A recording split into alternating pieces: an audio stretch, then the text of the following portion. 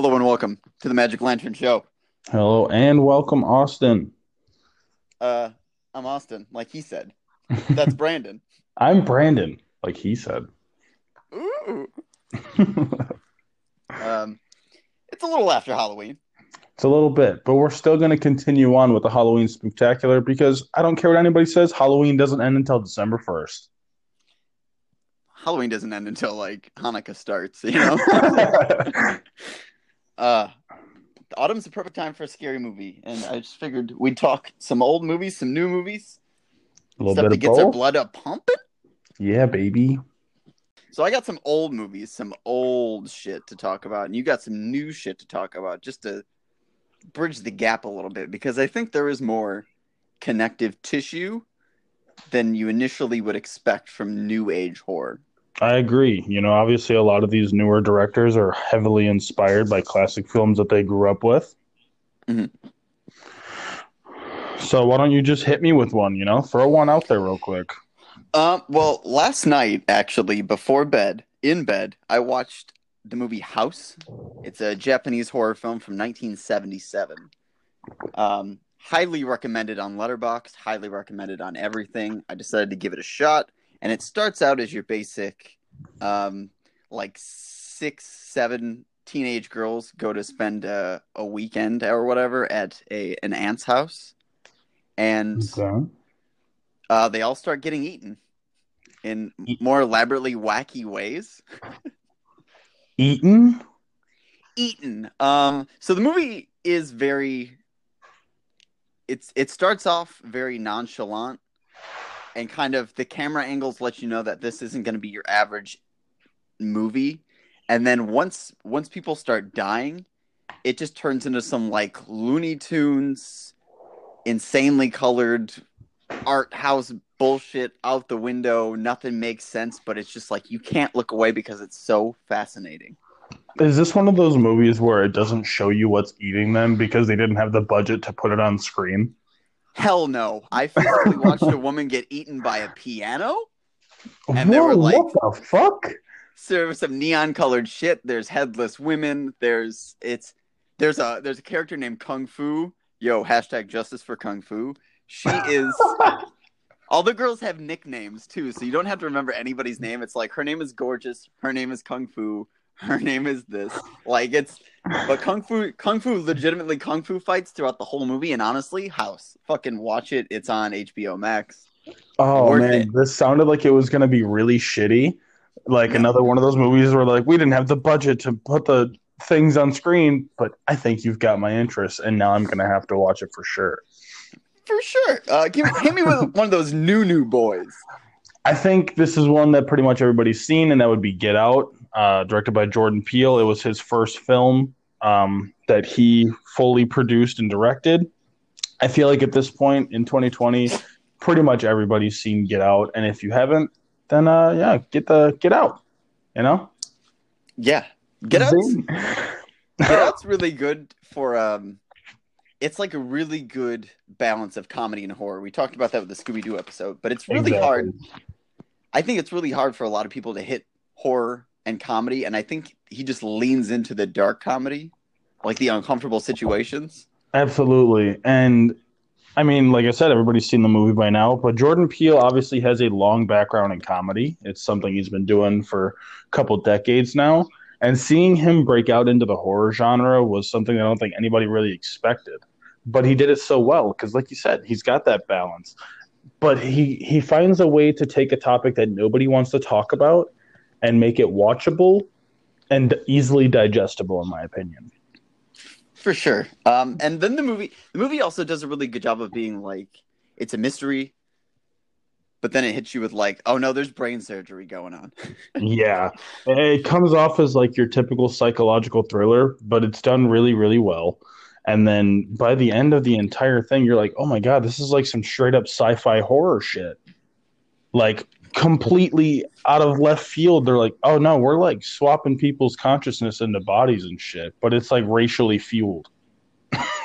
Yeah, but it's always endlessly interesting, and it's one of those where with rewatch, you start picking up the little pieces along the way, and you're like, I should have known. Yes, and that's exactly what I was going to say. Is that I've rewatched this movie probably like two or three times at this point since the initial release, and every single time I watch it, I start to pick up more and more. And like on that second rewatch, especially, like I don't feel like most movies have a lot of rewatchability as far as like, well, once you know the twist, that's kind of it. And Get Out seems like it would be one of those movies where you're like, well, once you know how it ends, like you really aren't going to find more. And that's a fucking lie. Once you watch it the second time, you start to realize from the very start of the movie, and you're like, oh my God, he literally told you the entire plot in little foreshadowing bits from the very opening scene down to the music selection that he picked. And I cannot even listen to I Got Five on It ever Oh yeah. again without thinking of this movie. uh, um, Get Out. It's great. You should check it out. I'm going to talk about 1960s French film Eyes Without a Face. Eyes Without a Face. It is a black and white film. It's about a scientist, professor, surgeon, something of that sort. And he's got a daughter with a deformed face. So he's kidnapping young women and trying to perform experimental surgery to give her their face. Relatable content. Relatable content. Honestly, this one is a bit slow. And obviously it's in French. But I gotta praise the special effects for 1960 black and white. They're fucking dope. Like real dope. Most of the ones I've got are shorties. They're about like an hour and 20 minutes, maybe. This is good if you're like cleaning the house and you're looking for something to do. You'll definitely know the good parts. Mm-hmm. And just it was a fun little watch. But it definitely reminded me of another film I know you're probably going to bring up with deformed faces and people hiding out. That would be Us. Deformed faces. Yeah. Perfect segue right there. Yeah. We'll bring up Us. Us is also Jordan Peele. That was the second movie that he came out with. And like you said, Deformed Faces. I think this one definitely falls more under psychological thriller. You spend the entire movie wondering what the fuck is going on. It's another one of those movies. Jordan Peele hits the nail on the head, and most people wouldn't think that a second movie would be great, but it's another one that's got really good rewatchability. Once you find out the end, you think there would be no rewatchability, and there is every single time. I don't know how he does it. It's a perfect formula. What I really liked about Us is I enjoy going to the movies and on the ride home, just being like, how does this work? Right. What's the deal with this? And not in like they didn't answer anything. Like, I don't need all the answers, but now I just want to know, like, the inner workings of this system. See, and I'm not a fan of movies that do that to you, where you're like, I feel like I still have all these questions that they set up in the beginning and nothing was answered. Mm-hmm. Like, a movie that I feel like I personally did not like, but is apparently a modern horror like classic, is It Follows. And okay, I didn't like that movie at all. But everyone loves it because I feel like it just had so many questions unanswered by the end. Yeah, I remember in hindsight, It Follows is I liked the premise because it leans into the horror trope of like teenagers are always sleeping with each other. What if that's just the thing killing them? Right. But it's like, and it was very neon and synth and very like a big homage, but it was just like nothing in it really happens. Yeah. Ever. And see, that's the big difference. That's why I do, like, obviously I've mentioned both of Jordan Peele's movies, and I like his movies a lot. They're part near perfect as far as a horror movie can be in this day and age. Mm-hmm. And I only bring up It Follows because, like, everyone rants about that movie. If you look up, like, top horror movies of the 2010s, It Follows is, like, usually top 5, with Us, Get Out, and things like that being usually in the top 3. Yeah. I don't know how people watched It Follows and they were like, oh, that was solid. And I know a lot of people that like don't watch horror movies regularly that think It Follows is a really good example of a horror movie today. And I'm like, can you tell me what happens? And they're like, it's like a ghost STD. And I'm like, and you're cool with that? Like you're just accepting that for what it is, no rhyme or reason. That's it. And they're like, yeah, it was super good. I'm like, nothing happens in that film at Nothing. all. People have sex and then they die. That's it. And then they have to do it to the next person, and that's it. No uh, substance. I've got a good old one that I think we could transition into a newer one we didn't mention. I watched, I believe it's pronounced V. It's VIY. It's from 1967. It's a Russian horror film. It's about a monk who goes on, I'm going to say vacation, because I'm not entirely sure how that works. But he goes on vacation and he finds a witch, an old witch, and she basically curses him and he kills her and she turns into a young woman and he flees. But then his monastery gets contacted by a small town and the town's like, "Hey, there's this lady that died. We want you to watch over her burial." It's like a 3-day ritual where you got to make sure that no spirits still inhabit the body. So he gets there and he realizes that the young woman they're trying to protect is also the young dead witch. So he has to survive 3 nights locked in a room with her. Um, Very slow for the first, I want to say hour. It's only about an hour and 20 minutes. First hour Okay. is insanely slow. The second or the last 20 minutes, definitely worth the ticket price. I feel like a lot of older films have that similar pacing because Hmm. previous generations had the attention span for it. Yeah. And you didn't need constant action or suspense or jump scares to keep you Hmm. in the film or keep you in the seat, rather. Yeah. This one is very I don't know if you're familiar with the Evil Dead series, I but I haven't watched them, but yeah. like that Sam Raimi style of like it's a scary movie, but then the camera will just like Dutch angle and zoom in on somebody's comical face, and you're like, wait, is this a comedy too? Yeah, I feel that. So it's very much that. But I figured a good witch talk could just transition us into the movie The Witch or the Vitch if you're feeling saucy. I remember when The Witch first came out and you and Jake were super hype about it and I was lost in the woods. Mm-hmm. And then we ended up all watching it and I was like, wait a minute, that was actually like super solid. Like Yeah. that The Witch is something that I before like Get Out and Us and the other films that I'll mention here shortly came out. The Witch was what I kind of went to as like if someone was looking for a modern horror film that was like actually good. Mm-hmm. And I was like, go watch The Witch because it seems like it wouldn't make any sense. And it's another one of those films. I feel like The Witch has a lot of similar pacing to older films Mm-hmm. For because sure. it's super slow in the beginning like that, and you're just kind of sitting there wondering what's going on in the universe that they're creating. But man, super solid film though. It is. I haven't seen his second film yet, The Lighthouse, with Robert Pattinson and Willem Dafoe, but I hear great things. I might have to put that on my watch list. I didn't know that existed. I am so out of touch. I believe it's on Amazon, but yeah, real good things I'm hearing about it. So you should also give that a watch, guys. You got Yeah, another we'll one you want to talk definitely. about, Brandon? I want to bring up Hereditary, directed by Ari Aster. There That we go. has been my current go-to if someone's looking for a horror film. I had you watch it as well. Mm-hmm. I mentioned it in the chat. I got my roommate to watch it. My roommate isn't like a movie buff in the slightest. Most movies that your average person would think are phenomenal, he thinks are shit. I was like, bro, watch Hereditary because that movie feels like you're being chased the entire time Mm-hmm. because there's just so much suspense. I could go on and on about Hereditary. My favorite things about it are that Ari Aster doesn't give a shit about jump scares and will blatantly show you exactly what's happening in front of you and just go, "Yeah, how do you feel about that? Huh? Yeah, You like that shit?"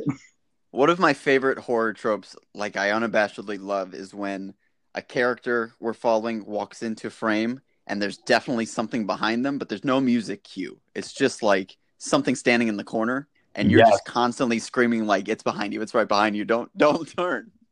It gives you that dramatic irony as the viewer of like Exactly. you're looking right at it, you know exactly what's going to happen. And I paused it when my girlfriend and I first watched it because we went into it completely blind. I saw a Facebook post that showed some of the behind the scenes of like the horror makeup that they did, and I was Hmm. like, "That looks super sick." So I asked the person who posted it what the movie was, and they were like, "Dude, it's Hereditary. Go watch it." So I didn't watch a single trailer or anything. I saw effects makeup, I saw a woman on a ceiling, and I was in. So Yeah. I paused it while we were watching it, and I made that same comment. I was like, "This is where in every other horror film you start to get that really intense music that just hurts your ears, One of and these. then you Blah. literally, and then you get the jump scare." And I was like, "It didn't happen." I was like, "I don't know if I love it or I hate it." I was like, "I hate it because I expected it, but I love it because he knows I expected it." Mhm. I It's think a Hereditary is a modern day like perfect horror film as far as something that you're looking for that's like actually scary and not just a psychological thriller. exactly. There were definitely things that I wish were different, but I think my faults with it lie with the fact that it's a big homage to like Rosemary's Baby or The Omen or like classic horror about like creepy children who are possessed by a thing. Where this Yeah. movie kind of is that in shades. You know what I mean? Mm-hmm. And I, Uh, I brought that same thing up too. Is like I told my roommate, I said it's a weird movie, but you need to pay attention because in the first 20 minutes you're gonna think it's a typical horror movie about some creepy disfigured child, mhm. and then spoilers, they kill the child immediately.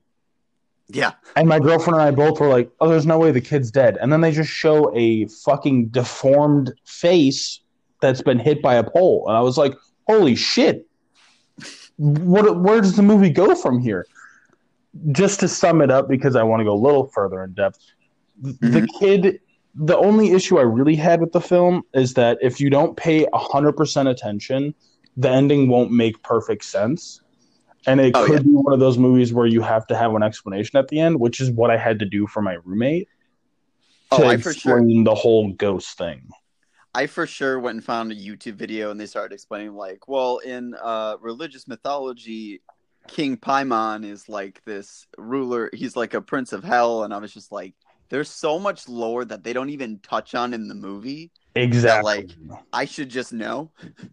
And that was my really only big issue is that like they tell you enough that I think if you pay real close attention that you could pick up on it. And my girlfriend and I, obviously, like you and Soraya do, we try to dissect the movie as we watch it hmm and try to figure out the ending every time. This is not one that we were successful on, but we started No. to pick things up like, oh, the friend was the woman that was trying to get her to do the Ouija board shit was and the seance was friends with the grandma, and I was like, it's a big fucking cult, and like we were Yeah. close with a lot of shit, but like then they throw the whole King Paimon thing in there, and I'm like, I don't know what that means. And then at the end of the film, credits are rolling, and I was like, oh, I get it now. And then went through the whole thing, and she's like, "Can we watch a video?" I was like, "Yeah, yeah, we can," just to uh, clear it up. I'm gonna do my next movie, but I quickly want to just Toni Collette in Hereditary. I'm surprised she Yeah. didn't win a fucking like best actress of all time award. Is that the main character, the mom? That's the mom. That's Yeah, she okay. Yeah. crushes it. Honestly, I was blown away by her performance in every aspect. Like super fucking solid. Not over the top like most moms in a horror film. Exactly. And not completely oblivious. Like she's just like Exactly. um so I want to talk about 1962's Carnival of Souls. Um it's a movie about there's two women who die in a car accident and one of them survives. And they're pulled from the river and she decides to go on a trip because she's going to get a new job as a church pianist. And along the way, she just keeps seeing frightening visions of demons, maybe. Maybe. Uh, it's a spoiler, obviously, for a movie that's 58 years old, but at the end, it's revealed that she's being chased by demons because she actually died in the car accident. They sixth Oh, sense us, yes, got our but asses. the visuals and like the way it's shot is hauntingly beautiful. I was real into it the whole time. And for a movie that old, do you feel like it stands up today graphically? Graphically, I would say yes. The pacing is obviously a little wonky. There's a little too much talking for my taste, if you know what I'm saying. But the scary bits are definitely really cool to watch. I would recommend it. I'm basically just rating the Criterion Collection on HBO Max. and there's a lot of good stuff. I would check it out if you got free time. Yeah, HBO Max has been like my go-to lately, in all honesty, because they actually have solid content instead of just a bunch of bullshit nobody wants. Exactly. Do you want to talk Like about the your? Scooby-Doo live-action films, go check out our last episode. You can watch them on HBO Max. Not sponsored, but we wish we were. I'll chill out for Scooby Doo any day of the week. 100%. Matthew Lillard as a guest, imagine. Um, Speaking of sunshines and happiness, you want to talk about your next pick? The next pick would be Midsummer, and at its face value, it is Sunshines and Happiness. Midsummer is the second film by Ari Aster. Um, you start to notice a little bit of a theme with Ari Aster's movies, and that's that he likes cults. Mm. And he likes decapitation, and Swedish people are creepy. Which we've watched a lot of horror movies lately because Spooktober. Hmm. And I've noticed that there's so many films that just have Sweden as the place to be, and it's terrifying. And I was like, all I've heard my whole life is that Sweden's a beautiful place full of peaceful beings. And now I'm seeing all these horror movies set in Sweden, and I'm just not sure. I'm just conflicted at this point. Yeah. So, Midsummer is a bunch of college students, and one of them is a foreign exchange student from Sweden. And he decides to bring all of his American friends to the Midsummer Festival in Sweden. Simple enough, real straightforward. You don't have any questions about it. And so they start doing magic mushrooms and, celebrating and stuff. Midsummer Festival seems like a pretty normal time. And then people just start disappearing. Oh yeah. And I don't want to spoil too much for you because I do still really badly want you to watch this film.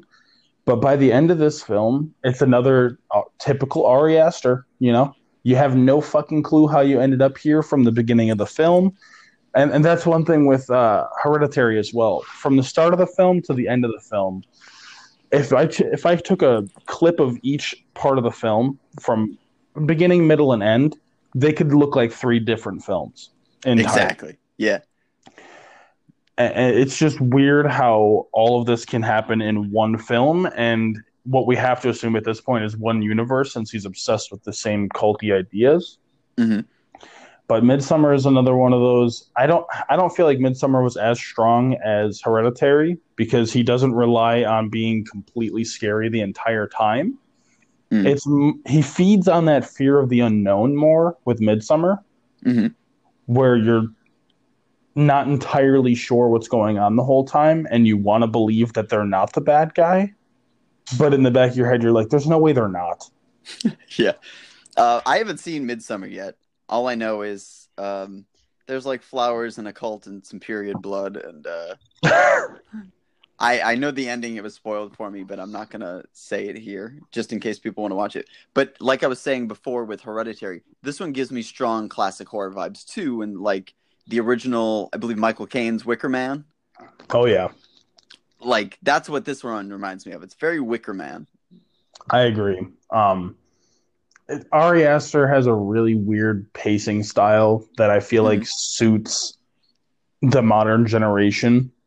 Mm-hmm. His target audience is definitely hit because even with Midsummer, where it feels slower paced, especially compared to Hereditary, because Hereditary, like I said, in the first 20 minutes, you've got decapitation.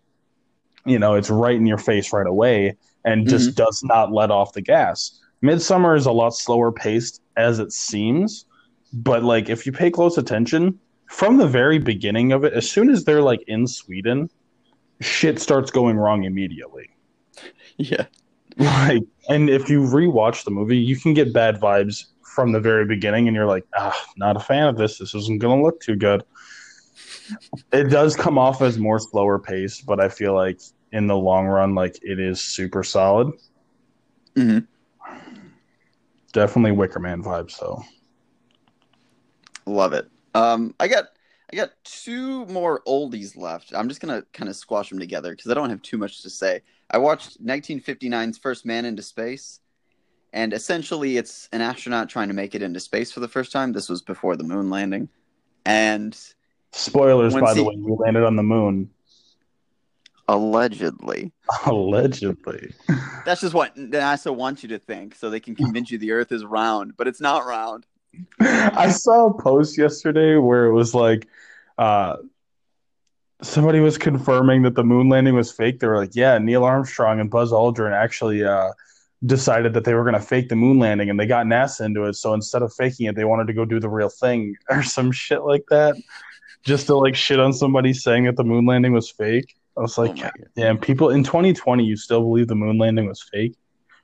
People are sad. That's what that is. Honestly. So first man in space, he makes it back to Earth and he realizes that the radiation from space turns him into a disgusting monster. That's basically the gist of that one. But that kind of links me into my next one, which is 1958's The Blob. The Uh, Blob. The Blob, starring Steve McQueen. And it was kind of dumb. All the characters were really, I didn't like most of them, but it's really, I like the special effects, and it was really fun. It was like the type of movie that you would put on at night and just kind of veg out to it. You know what I mean? Veg out. You and my That girlfriend are the only people I've heard use that term.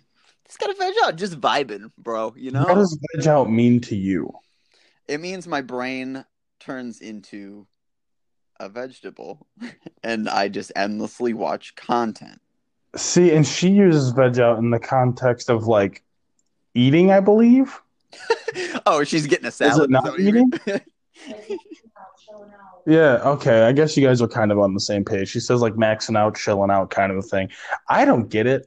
She Was says that a it must be cameo? an Illinois thing. Yeah, it's a cameo. She's over here making mac and cheese in the background. I won't lie to Yo, I don't want to be this guy. I tell people all the time I'm from Wisconsin. I was actually born in Elgin, raised around Lake Gauges. Like, Oh, what's I up? fucking knew it. I fucking knew it. He's from Illinois. That makes sense now. He tells everyone he's from Wisconsin, but he was born in Elgin. What a fucking imposter. We have one imposter among us. Yo, Austin's a little sus. Austin looking a little sus over there. Um, yeah, so that's what I've got. You got any more picks on your end for Um, I I don't think so, to be honest. I think no? that's about it. I feel like those are the movies that I feel like are super, super solid. We got The Witch in there as well. That probably would have been my honorable mention. Oh, see, The Witch is. I think The Witch did just to come back to The Witch because I'm a sucker for it. I think The Witch does really well because the movie, depending on what rewatch you're on, changes because obviously the movie is The Witch and you assume the movie's about the villain, The Witch. But then when you watch it a second time, you're like, maybe The Witch is the main character. Yeah, I felt the same way because I did rewatch it. I've watched it twice in total. Once when it first came out, and then I ended up buying it on Blu-ray. And when I rewatched it, I was like, did I watch the same movie the first time? Yeah. It has totally different vibes. And I think a really good thing about this new horror too is there's such great iconography. Like if you looked up Midsummer right now, you would find some great stuff on Google Images. And I Oh, think a lot of modern horror just doesn't really have an image that grabs you. I think that's what like 70s, 80s like Michael Myers, Jason, it was iconic. right. And I think if you look at something like Hereditary, it's going to be the little girl, it's going to be the son Peter with the crown on. You look at Mm-hmm. the witch, it's gonna be Black Phillip the goat. Like everything's really got like this presence that makes you go like, oh yes, that thing I remember so clearly. See, and I feel like the way I think about it is, would I put it on a t-shirt? Mm-hmm. Like if I saw a t-shirt with the sun with the crown on his head, I would buy that t-shirt. The same way that I would buy a t-shirt with like Michael Myers on it or Freddy or Jason or like any of the classic slasher films that are still pop culture today. I feel like movies like Get Out, and when I think of Get Out, what do you immediately think of? I think of him wide-eyed crying. Exactly. I immediately think of the wide-eyed crying like you see on the cover. I would buy a t-shirt like that. When I think of Us, I immediately think of a creepy person with their mouth sewn shut, holding scissors in their hands. Like I would buy that shirt. Yeah. If I saw a t-shirt for Midsummer and it was, slight spoiler, somebody covered in flowers in a bear skin, I would buy that shirt. I feel like those newer movies hold on to having an image and something like a brand, if you wish. Yeah, I agree. I think the only other modern franchises that are doing that, and we'll talk about them at a different episode, would be something like The Conjuring, I think. Or even I would mention like the Insidious series. Oh, I love me some Insidious. But yeah, those are but I think it's just James Wan has that similar setup where like Conjuring 1 is kind of a retread of like it's an homage to like the Amityville horror and like old movies like that, Exactly. where the iconography is less about the monster you see briefly and more about like the two lead investigators that you're following in the movie. Yeah, and I feel like that's what everybody will immediately think of when you Mm-hmm. bring up The Conjuring is Ed and Lorraine Warren. And I guess Like, Annabelle. yeah, see, I know we'll get into that in a different day, but as far as Insidious goes, my girlfriend said that she hasn't watched them all, and I was like, The Last Key is the only one I haven't watched, and I own the first three that were Mm-hmm. actually kind of solid. Mm-hmm. And she goes, "Is this the one with the Darth Maul face guy?" There's your iconography for you. I was just talking about Insidious yesterday because I'm waiting on a fifth one, and I've heard rumblings and read rumblings that Blumhouse plans to connect the Insidious and Sinister universes. Yeah, I've heard that same rumor over the last couple of years, honestly. But the reason I'm looking for another Insidious is because Lee Whannell is in all the Insidious films. He plays Specs, the investigator. He's kind of a dork. He directed the third film, but he also dropped Invisible Man this year. Last Ooh, year. Yeah. baby. Invisible Man is, I wouldn't call it scary, but the whole time my body's just clenched and I'm like, oh no. It's not necessarily, and my girlfriend and I also watched this. It's not that it's scary. It's it feeds on that fear of the unknown at the same time as just being suspenseful. And you're, like you said, you're clenched. You're just constantly in your seat, like, what's going to happen? What's going to happen? I saw a little bit of the behind the scenes of them filming the actual Invisible Man parts where she's just getting her ass beat in the kitchen. And I think my girlfriend made a comment while we were watching it. She's like, it honestly looks like it's really well filmed and like someone's actually beating the shit out of her. Yeah, that's exactly what was happening. Mm-hmm. There's just a giant dude in a green screen morph suit just beating the hell out of her, throwing her across the house. And I was like, man, perfect film. For sure. I appreciated that it was a look. I'm gonna get a little serious for a second, but I appreciated that it was a look at like domestic violence without being without like glorifying it. I feel like you can watch a lot of scary movies and there'll be like some sort of like sexual assault or something like touchy like that, and they just do not try to handle it well. They're just like, hey, how terrible is this, huh? Huh? Either Whereas that this or they like overly romanticize it. exactly. Whereas this movie's just like, no, she's in a real bad situation, bud. Like there's no upside. But What I we're just like gonna about this film is that the entire time I said out loud watching this, I was like, God, I can't wait for her to kill him. mm-hmm. Like you're cheering for her the whole time. It's very clear who the good guy and bad guy are in this film. Exactly. But the film, I'm not going to spoil it, but once you hit the dinner sequence with her sister, the movie switches to a different movie. Oh yeah. And it caught me completely off guard. And I was like, oh, this is where this movie's going. Okay, Yeah. I'm aboard. Real good stuff. Super solid. That's another one that I feel like is a perfect horror film. But it's another one of those movies, like I said, it feeds on that unknown and shit like that. It's just not what I consider like good horror these days doesn't rely on jump scares Mm-hmm. or like any really intense music to be a good movie. Oh, I understand completely.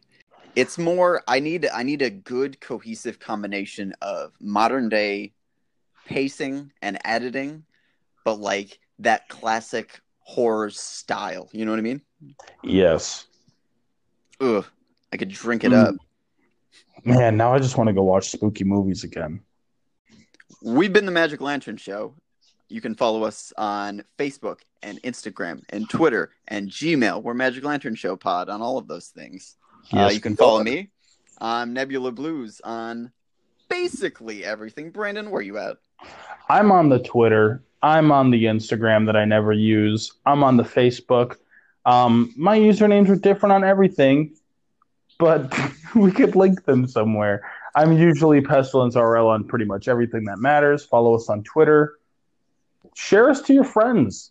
Yeah, and if you don't know where to find one of us specifically, I can throw something up on our Instagram and just let everybody know where all of us are. Absolutely. You want to close this out? This has been the Magic Lantern Show. I'm Neil Hamburger, and that's my life.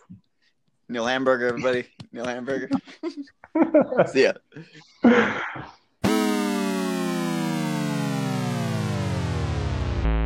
In your elegance. Just do it.